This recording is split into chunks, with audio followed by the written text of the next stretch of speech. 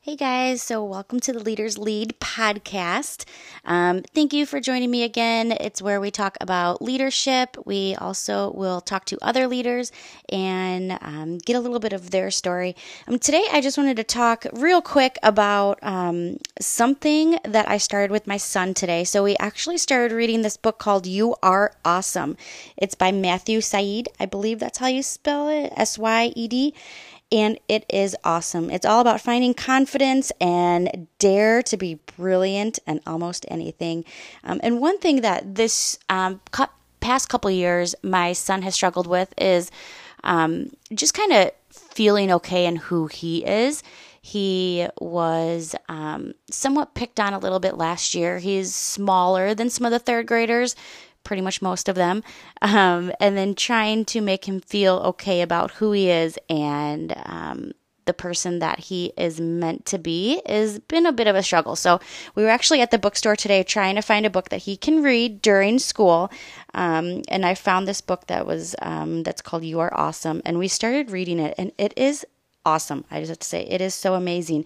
Anything that really has any quote about Michael Jordan is wonderful, and I love Michael Jordan. He, to me, is one of those leadership stories that I love. And we all know Michael Jordan, most of us. The number one, we don't need to argue about it, but the number one basketball player of all time.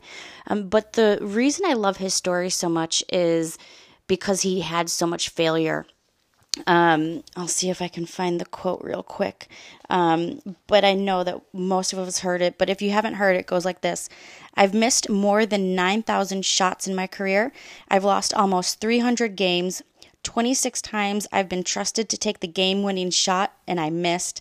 I failed over and over and over again in my life, and that is why I succeed. And I love that quote, because how many times do we just see a success, or we see someone and we look at them and we're like, wow, they're so successful, but we don't know about how many times they've lost. How many times have Michael Jordan made that game-winning shot when it counted? We don't think about, though, the 26 times that he's been trusted to make that game-winning shot and he missed. So that's why I really like his story. I like that, he didn't make the freshman basketball team, yet he went on to be the best basketball player of all time.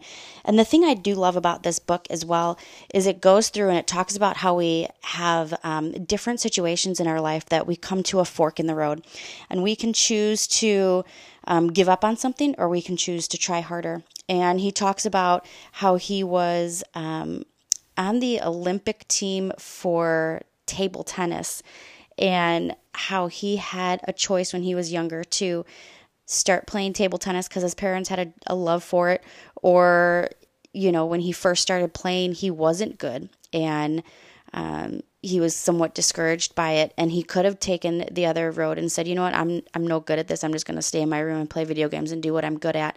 But instead, he persevered. And instead, he practiced day and night, and he got better and better. And people used to say that he had this natural talent, and he was like, no, I don't. I practice. I put in the time. I worked hard to get to where I was at. And I think too often we look at leaders and we think that, wow, they have it made. Or they have that position of leadership because they knew someone. They don't see all the hard work that went in before they got to work, or, after everyone else left, they're still at the office. They don't see the hard work that it took to get them to where they're at. They just see the overnight, what they think is overnight success. And he made a joke about that in the book. He goes, yeah, it definitely wasn't overnight success because I like to sleep.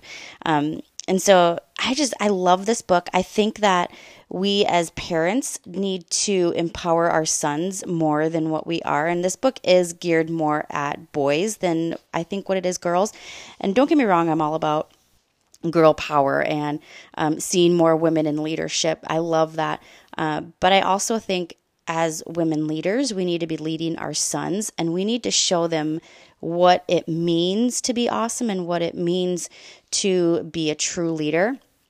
And just because there's a lot of girl empowerment going around right now, that does not mean that there shouldn't be male empowerment.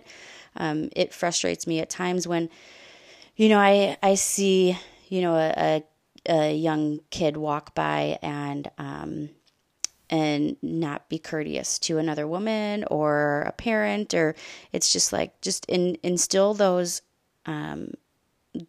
manners in them young, and then when they are older, it will be second nature. Today, when we were walking into the bookstore, both of my sons held open the door for people walking in or walking out, and it's just like, man, just thank you for just being a gentleman. It's not that we can't hold the door ourselves or women can't hold the door, but it's just that gentleman aspect that I just absolutely love, and I want my sons to still have that with them.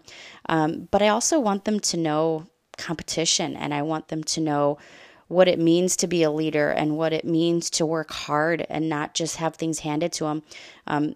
It's part of the reason I don't believe in everyone should get a trophy. I know that I am going to have haters for that, but how is that instilling in our kids of tomorrow what it means to be competitive, what it means to be in the real world, and what it means to work hard if we just always get something handed to us? Yes, you want to put in the work, and yes, it's nice to get an award at the end of the year for the participation, but you should not necessarily just only get a participation award. My son was in swim this summer, and at the end of the season, everyone got a participation award, and it was just a thank you kind of for doing the season. But throughout the season, there was places, and not everyone got first, not everyone got last. And it put a fire in my son. Once he got that first place ribbon for the first time, he was like, holy cow, maybe I am good at this. But also when he got a ribbon that he was more ninth place, he was like, wait a minute, what happened here? And we were able to look back on the video and see what maybe he could have done to be a little bit faster, or where he can improve his stroke.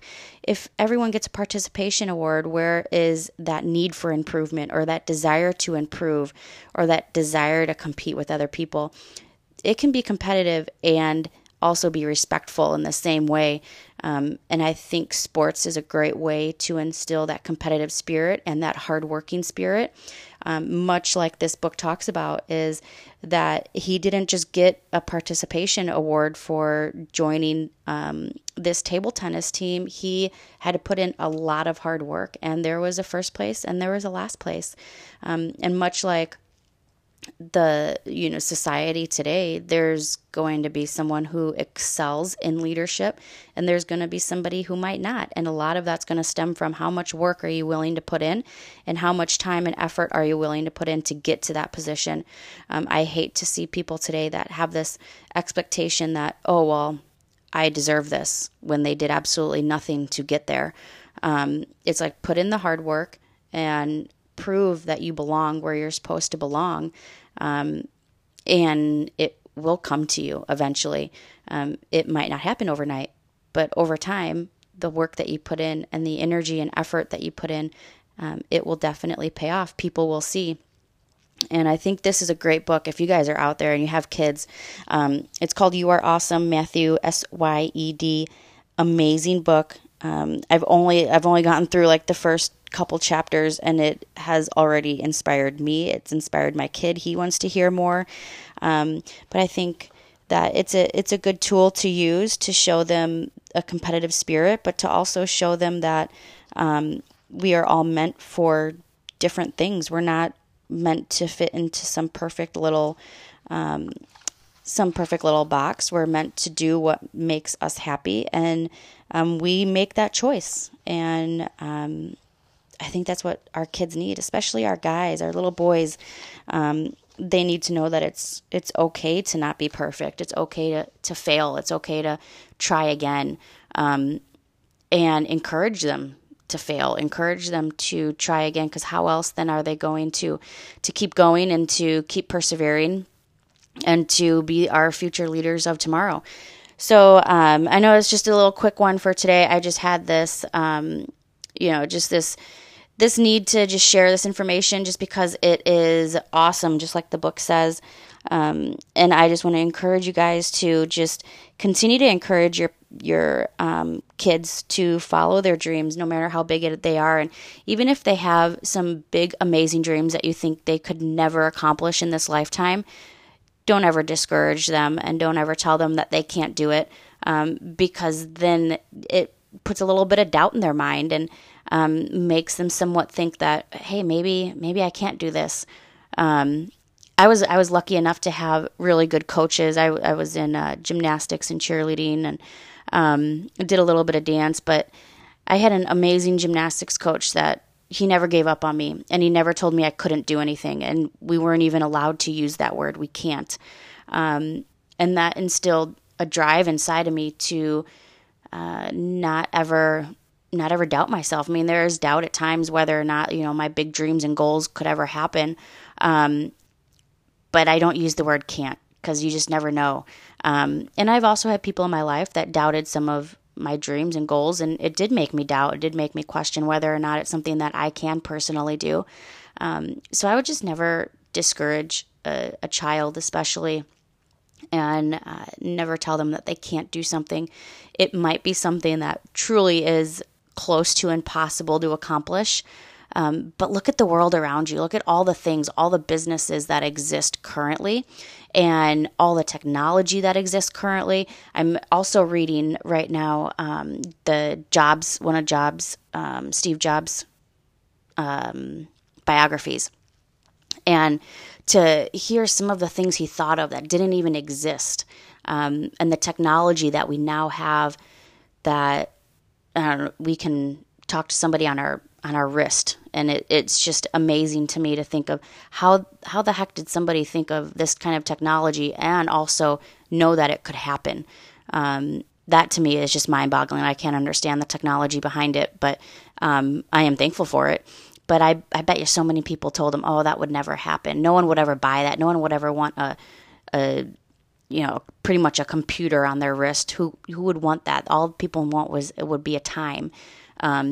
Yet now, like, I won't go anywhere without my watch because it keeps track of all my steps and my workouts, and I compete with my husband and my father and how many steps we've had, and it's a competitive spirit inside of me that I want to make sure that I have the most steps. And who would have thought that would have happened? And that could be your kid. And so don't ever discourage them. Don't ever tell them that they can't do something, because your kid, you never know, could be the next Steve Jobs or Walt Disney. And we have some amazing leadership minds out there that have developed amazing things like the light bulb. And it's mind-boggling to me to think about how many different businesses that are out there. And some of them we have no clue what they even are. But as we drive down the street, there's huge buildings and businesses. And somebody started with just an idea. And that idea could come from anywhere, anyone. So keep dreaming and keep allowing your kids to dream crazy dreams, because you never know, maybe they'll invent the next flying car. So have a great week, and I wish you all the best, and keep dreaming.